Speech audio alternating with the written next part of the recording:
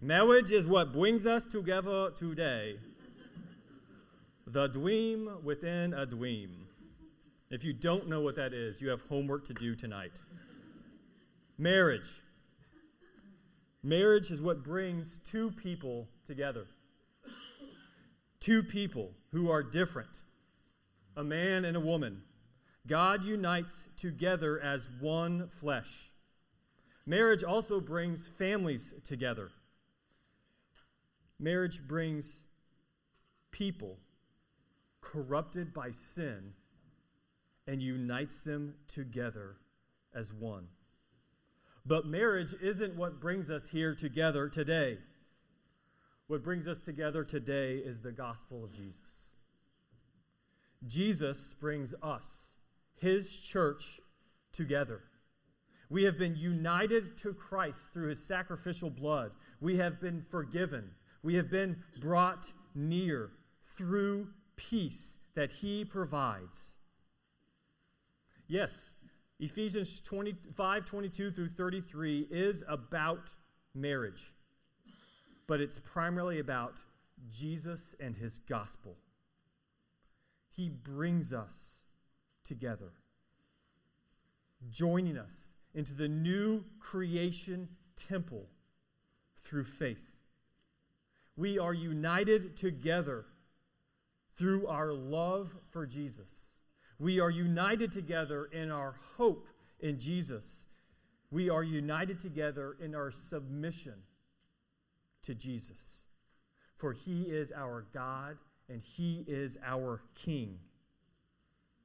After Paul has been teaching the church about this gospel, he now turns to the family and says, this is your calling as a family. If you want to be faithful, if you want to be spirit-filled, if you want to apply the gospel to every area of your life, wives, submit to your husband. And husbands, love your wives. Because the gospel should affect every square inch of our life. We are to submit to Jesus in every area of our life. We are to love Jesus in every area of our life. And you've heard me use this illustration before. But if you think of our faith as a home, when we have faith in Jesus, we don't just invite Jesus into our living room and say, help yourself to whatever's in the fridge. No, Jesus comes in and he walks into our bedroom and he gets under our sheets. He comes in the dirtiest closets and he begins cleaning house. Because this is what Jesus has done for his church. He has transformed them through the gospel. He has made them holy. He has made his church look like him. But what's so hard about understanding the gospel is the same what's true about what's so hard about marriage.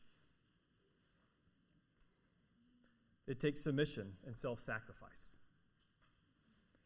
It takes dying to what we think we deserve and what we want for the sake of another. It takes knowing our sins and confessing our sins to one another in hope to receive grace.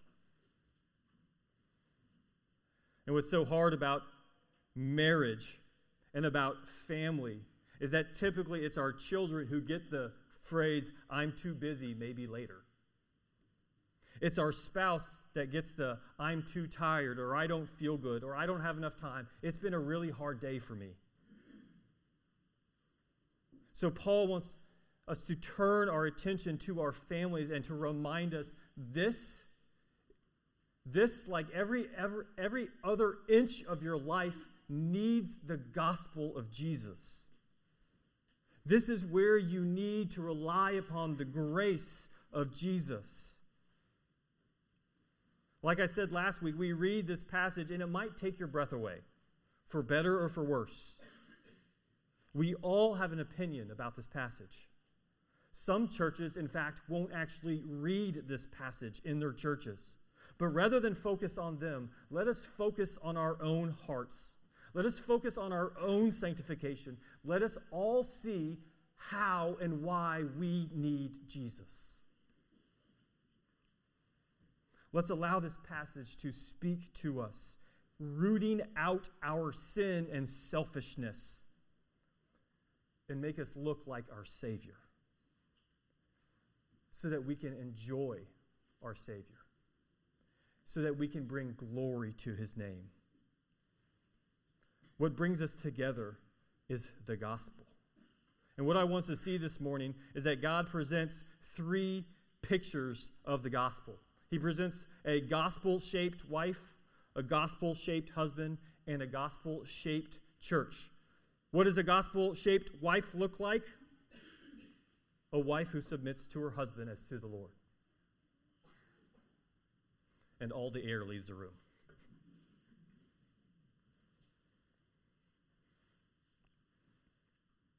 As a pastor, I want you to know that it would be a bold-faced lie if I told you I didn't feel pressure on preaching this passage. Everybody knows it. Everybody has an opinion about it, and I'm not just teaching about it once. I'm preaching on it twice. But the Scriptures reveal what Paul wants us to hear. Everybody has value and dignity, because everybody is created in the image of God. All people are worthy of respect and dignity. This is why Paul can say, there is neither Jew nor Greek, there is neither slave nor free, there is neither male nor female, for all are one in Christ Jesus, and if you are Christ, then you are Abraham's offspring, heirs according to the promise. Paul wants the church to hear. Paul wants to solidify our belief that all of us have intrinsic value. Paul believes women are co-heirs of all of God's covenant promises. And yet we also must be sensitive, because far too long have women and wives been subjugated to terrible applications of this text. Unfortunately, far too long churches have protected aggressors and abusers and not victims, because they misunderstood what submission actually looks like. Well, let's know for certain what submission isn't. Submission isn't agreeing with everything your husband has to say. Submission isn't leaving your brain and your will at the wedding altar.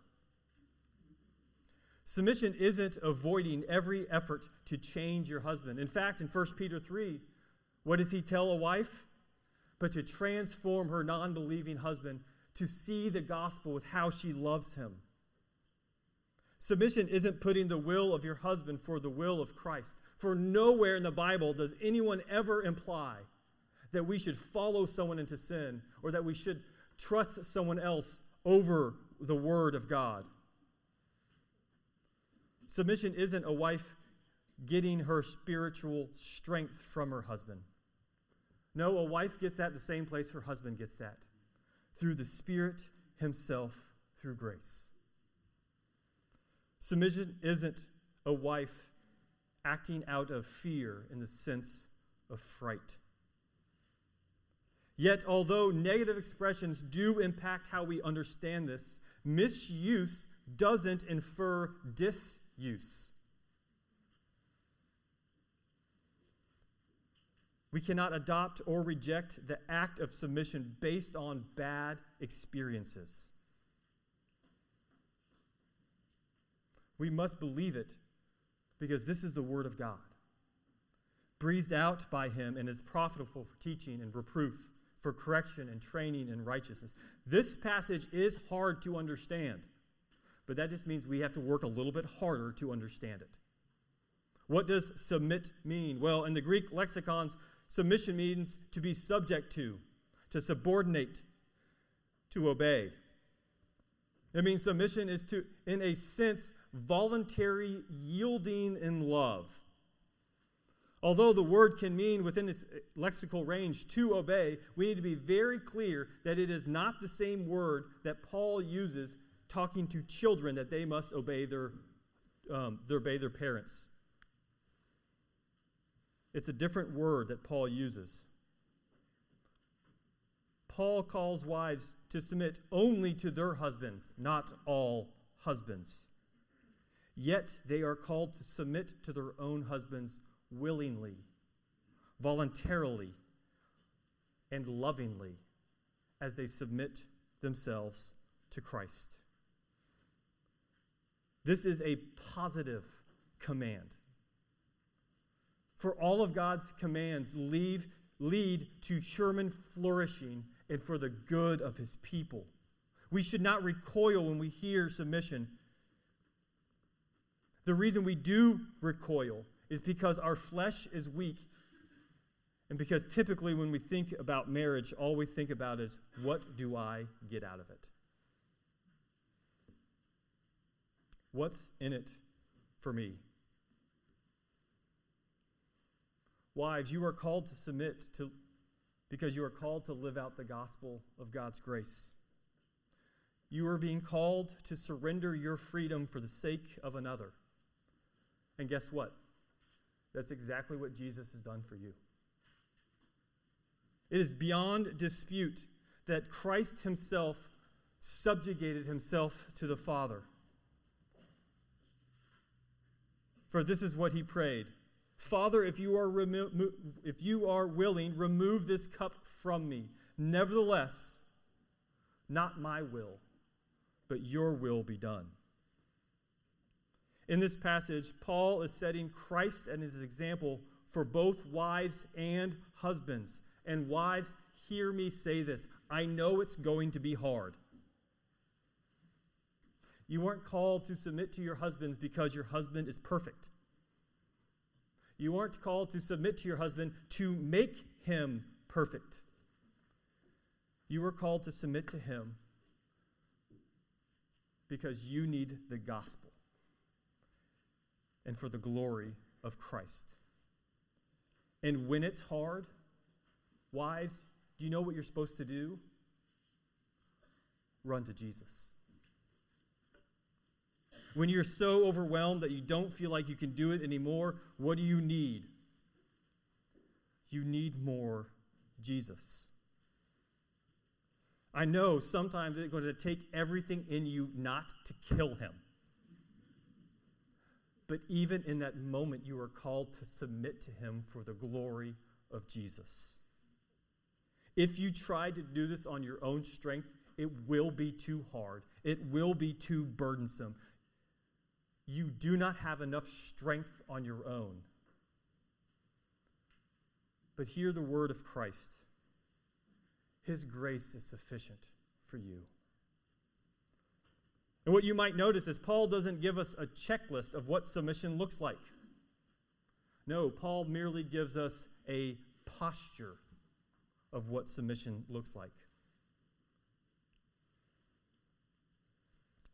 Gospel submission doesn't ask,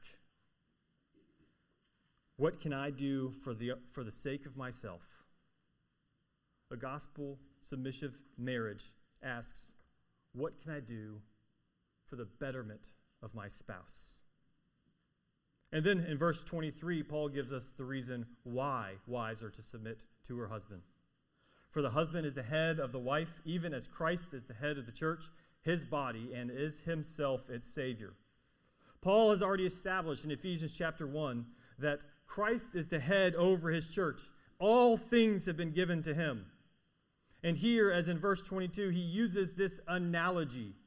And there's been just as much debate about headship as there has been about submission. And here's what we do know. Paul sets the structure, this headship language, based upon creation. He's going to say this again in verse 31, where he quotes from Genesis 2:24. But Paul reveals that a marriage was given to reveal Christ in his church. We're going to get there later. This means, though, that this structure transcends cultures because it was given before the fall. And let us also notice that this call to submission isn't just for the church in Ephesus. For this is what Paul writes to the church in Colossae. Wives, submit to your husbands as is fitting to the Lord. This is what Peter writes to the church in Pontus, in Galatia, in Cappadocia, in Asia, and Bithynia. Wives, be subject or submit to your husbands. This isn't just an offshoot. This calling is rooted in the gospel of what God's new covenant community looks like everywhere.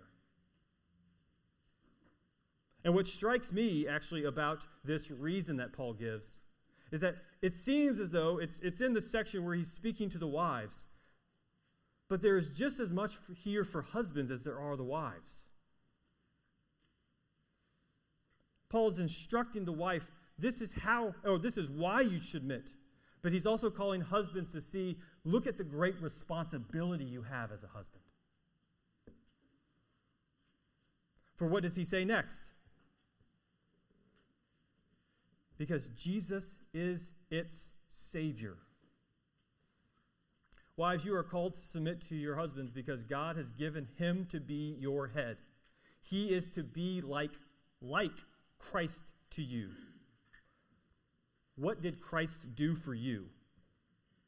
Well, he did what saviors do. They do anything and everything for the sake of the person they're saving. Wives, you are called to submit to your husbands because he has called you to give up everything. And as I said last week, what wife wouldn't want to submit to a husband who loves them like Jesus? But also hear this, your husband is not your Savior. To put that burden on him, I'm sorry, but you'll be very disappointed. Submission is a calling. It's a gospel-shaped posture in everything. You might ask, well, in everything, that seems like a whole lot. It is a whole lot. But we must ask ourselves this question. To what do we submit to Christ to? I hope your answer is in everything. So too, wives, your postures to your husband is not just to do it when it's easy, not to do it when it's just convenient, but to do it because it reveals that the Spirit is living inside of you, and you are acting according to your new nature in Christ. Remember this, if you're a bargain shopper. Wives, when you submit to your husbands, you are getting two for the price of one. You are both doing what God has called you to do, and you are loving your husbands well.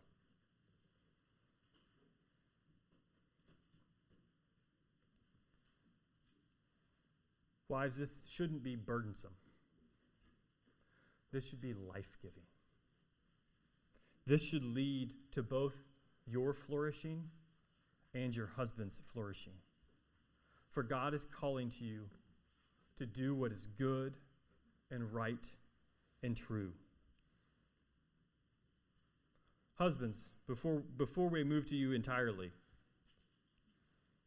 you are not charged to make sure that your wife submits to you. She is supposed to submit to you as her response to the gospel of Jesus. You are to make it as easy as possible for her to submit to you. You are to make it a joy for her to fulfill her calling to her Savior. Wives, you know what submission is going to take? Admission of sin. Admission of weakness. An admission that you need the grace of Jesus. Submit to your husband by living out the gospel, which is complete and utter dependency upon the work of Christ for your sake and the sake of your husband. This is what a gospel-shaped wife looks like. Now we're going to look at a gospel-shaped husband. Husbands, this is your calling. Love your wives as Christ loved the church and gave himself up for her. As I said just a few weeks ago, or I guess it was 2 Saturdays ago, at Peyton and Forrest's wedding, I said here, Paul actually spends 3 times more space speaking to husbands. That could be for a couple reasons. One, it could be because men just needed that much more instruction. But I actually think it has more to do with Paul needed that much more space to remind the church of Christ's love for her. Last week at that wedding, I had a lot of men come up to me and say, I wish you had only read verse 22. Now, they said that in a joking manner.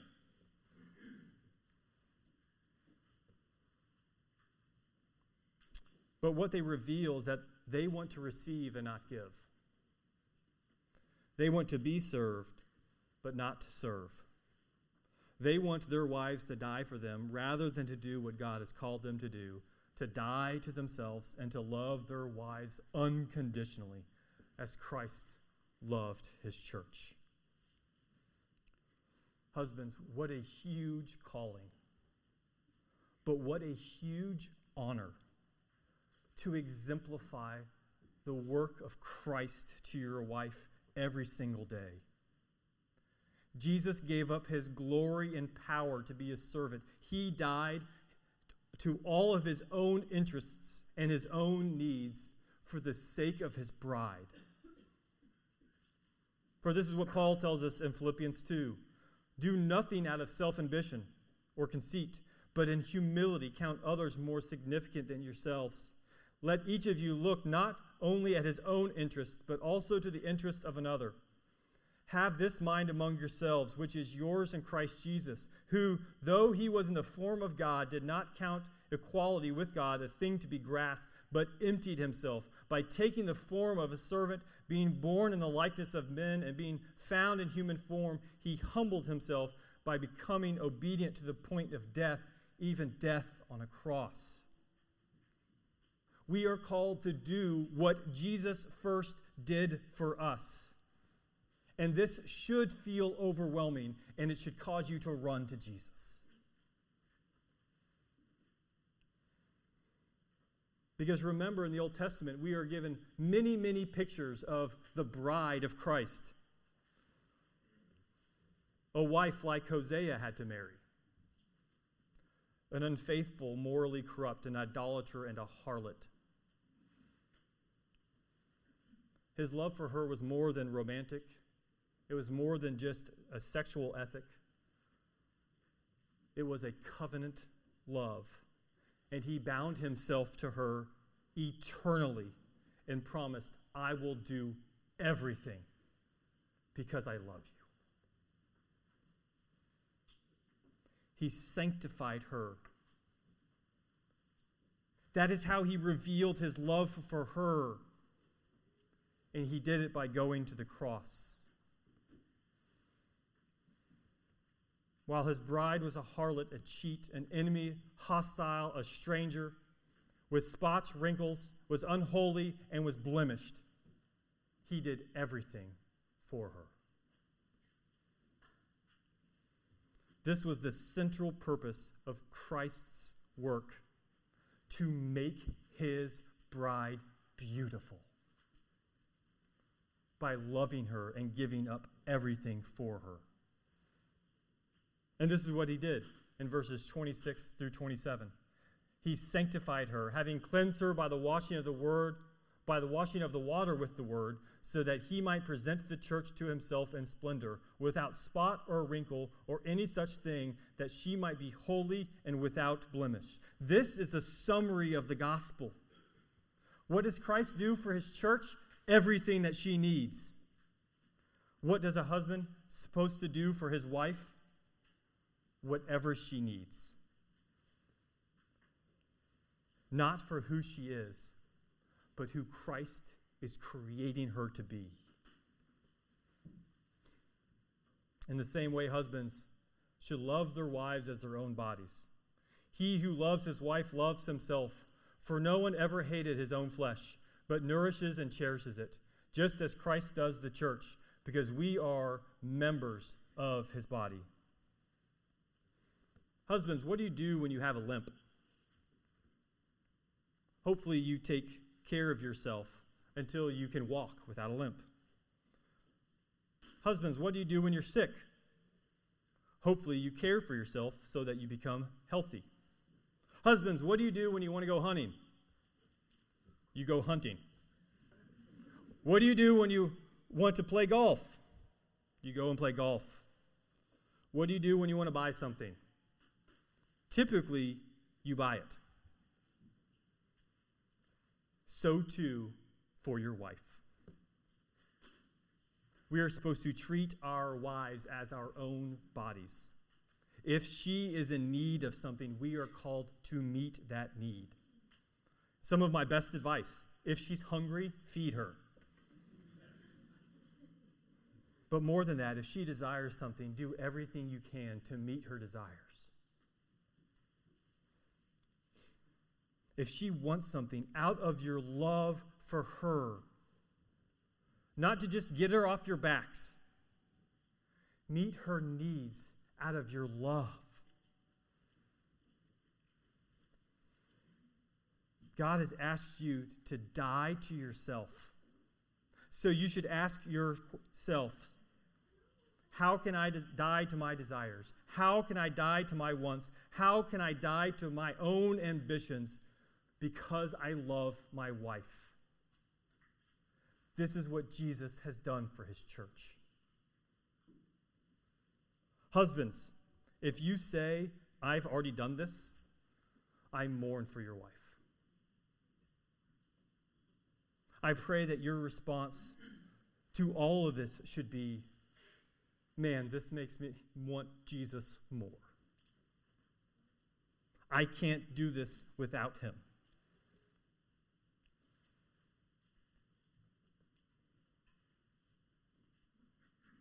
This is what a gospel-shaped husband looks like.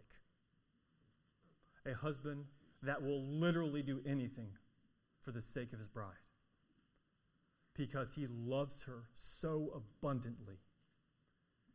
He will even give himself up for her. Now let's quickly look at what a gospel-shaped church looks like. Therefore, a man shall leave his father and mother and hold fast to his wife, and the two shall become one flesh. This mystery is profound, and I am saying that it refers to Christ and the church. However, let each one of you love his wife as himself, and let his wife see that she respects her husbands. A gospel-shaped marriage ultimately isn't about the marriage itself. This is what Paul is saying. The church wasn't given to us as a model for what a marriage should look like. Actually, it's the other way around. Marriage was given to Adam and Eve and for all humanity, so all humanity might see Christ's love for his church.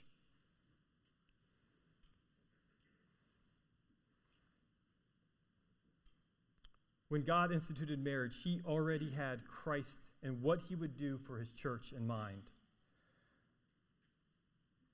It is supposed to picture the relationship between a redeemer and the redeemed.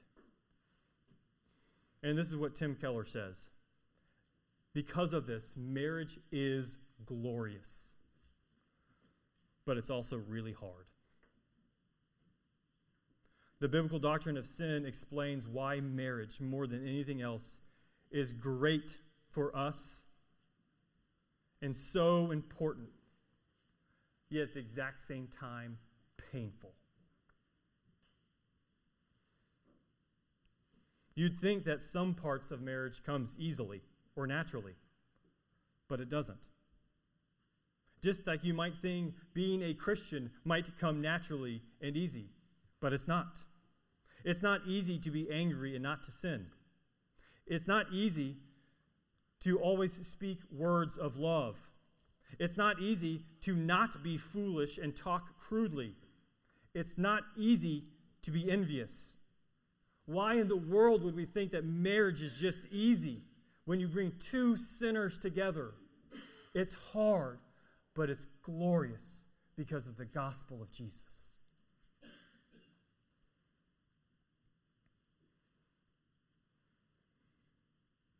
In our sin, we stand in a posture of pride, not humility.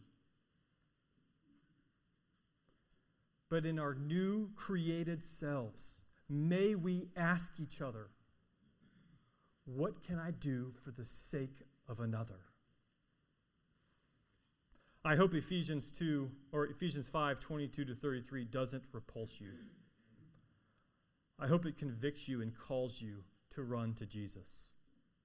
Our bridegroom who sacrificed everything for his bride, who was worthy of nothing, yet in love for her, he gave up everything. If you are unmarried, lead a life that the Lord has assigned to you. You have been given a gift, Paul says in 1 Corinthians. You have been freed from the anxieties of worldly things.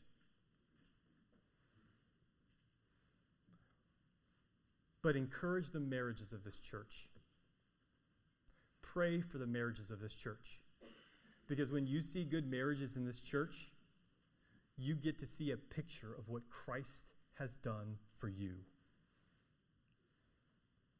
If you are not yet married because you're too young, this is the type of spouse you should start praying for right now.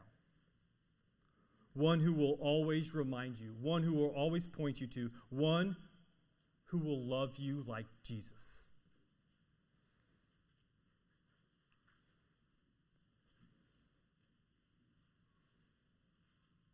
We see that Jesus has done everything for us. He has given himself for us. We are completely and utterly dependent upon his grace. And guess what? This is what he has given us. It is Christ that brings us together. May we live according to our new humanity through grace for his glory and our good. Let us pray together.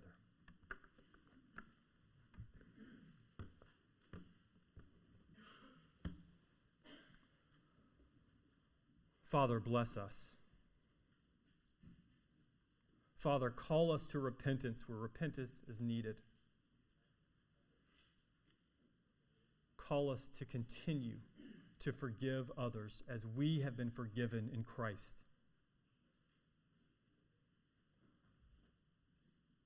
Father, may our marriages look like the kingdom of God has come down to earth right now. And Father, we ask, sustain us by your grace, for your grace is sufficient. We ask this in Christ's name.